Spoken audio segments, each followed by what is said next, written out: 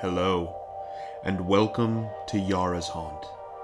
I am Yara, and I am here to share with you stories of the horrific, strange, bizarre, and terrifying. Let us go then, together, into a realm of fear. I promise to bring you back safely.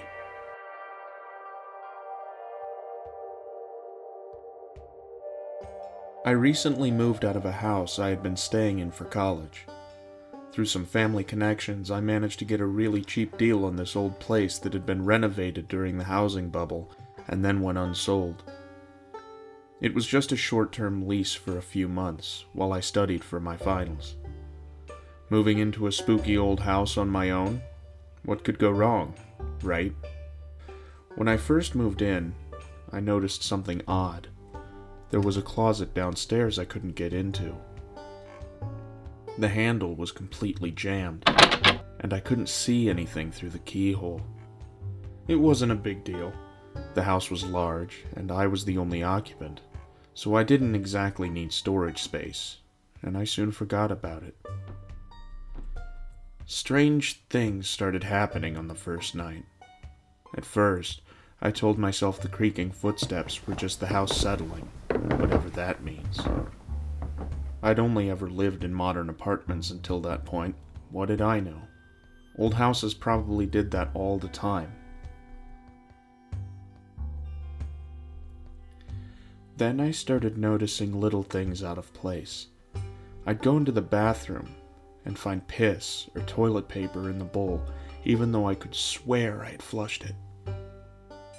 I kept finding food in different places from where I had put it previously, and once, a pillow vanished from my bed. I know these sound like red flags, but I was studying feverishly for exams. I was stressed out and barely paying attention to anything else, and it was easy to attribute all of this to paranoia brought on by overwork. Then things got weirder. One night, I got up to go to the bathroom and heard a very particular sound downstairs, right at the foot of the staircase, which I couldn't see from where I was standing. It was a kind of sharp scuffle, accompanied by an intake of breath, and the idea came to me that there was someone down there in the hallway who I had just surprised, and who was therefore trying very hard to be quiet. All I had to do was move a few steps forward and look down the stairs and I'd be able to see them. It would take less than a second. So of course I didn't do that. I practically flung myself into the bathroom and locked the door. I tried to listen for any sounds from downstairs, but my heart was pounding so hard there could have been an elephant rampaging around the kitchen and I wouldn't have heard it. I was probably in there for half an hour before I grabbed a pair of scissors, steeled myself, and went downstairs, expecting a serial killer wearing someone else's face to leap out of the darkness at me with every step. That obviously didn't happen. Everything seemed to be in order. The house was empty. The last door I tried was the locked closet, just to be thorough, and it was just as inaccessible as before. About a week later, I came home unusually late, and as soon as I stepped through the front door, I had this sudden, very strong feeling that something was wrong. I don't believe in premonitions or anything like that, but I think our minds pick up on stuff that we're not consciously aware of. All that night, I was so creeped out I couldn't concentrate on studying. I kept getting these weird ideas, that if I looked at an open doorway, I'd see someone standing there, or that I didn't want to walk past the couch in case there was someone hiding under it. Eventually, I got myself so worked up, I decided to go down to the school library and do some studying until it closed for the night. Ostensibly so I could focus better, but actually because I didn't want to be in the house anymore.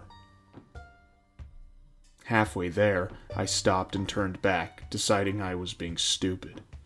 The library was only going to be open for another hour. I'd barely get anything done.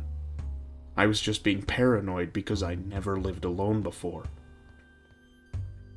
As I was walking up the driveway, I glanced up at the house and saw a light turn off upstairs. I froze. I had seen it for just a split second. Could it have just been my imagination? Even if a light had turned off, could it have been a bulb blowing? Or was there someone or something in the house? After some hesitation, I decided that I'd had enough of this. I was going to get to the bottom of whatever was going on, even if that meant proving to myself that I was just imagining things. I entered the house and walked confidently through the main hall, switching on lights and flinging open every door I came to. By God, I was going to prove to myself there was no one in this house. Then I saw the locked closet. It was open. I don't know what made me look inside instead of just getting the hell out of there. It was a big space, much bigger than I had expected, and someone had put it to good use. There was a sleeping bag against one wall, along with various non-perishable food items that had gone missing mysteriously over the last month and a half. And sitting right there at the head of the sleeping bag was my lost pillow, next to a very large and deadly-looking knife. Someone had been living in there with me, in the closet. I spent large amounts of time out of the house, in college, or at the library. My movements were as predictable as the sunrise. It would have been easy to memorize my patterns and get a feel for when it was safe to come out and steal food. Hell, they could have used the shower and watch TV as long as they timed it right. I had to walk straight past the closet to leave. They probably heard me putting my backpack on and figured it was safe to emerge, except I had changed my routine unexpectedly and surprised them. I didn't have time to dwell on that, though, because hot on the heels of that realization came another one. They were still in the house. Needless to say, I got the hell out of there and called the police.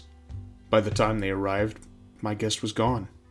The officers who handled the call figured it was a case of a homeless person who had been squatting in the building and didn't want to leave after I moved in.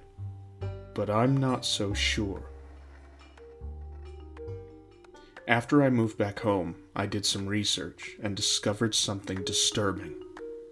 There had been a string of unsolved murders in the area over the last 6 years, and in every case, the victim had lived alone in a large house. According to friends and family, prior to being stabbed to death in their beds, they had complained of poltergeist activity. Things going missing, lights that seemed to turn on and off on their own, footsteps in the middle of the night. I wondered if they all had a locked closet as well, or an attic that they hadn't entered in years, or a crawl space. You'd be amazed at how many places there are to hide in an average house.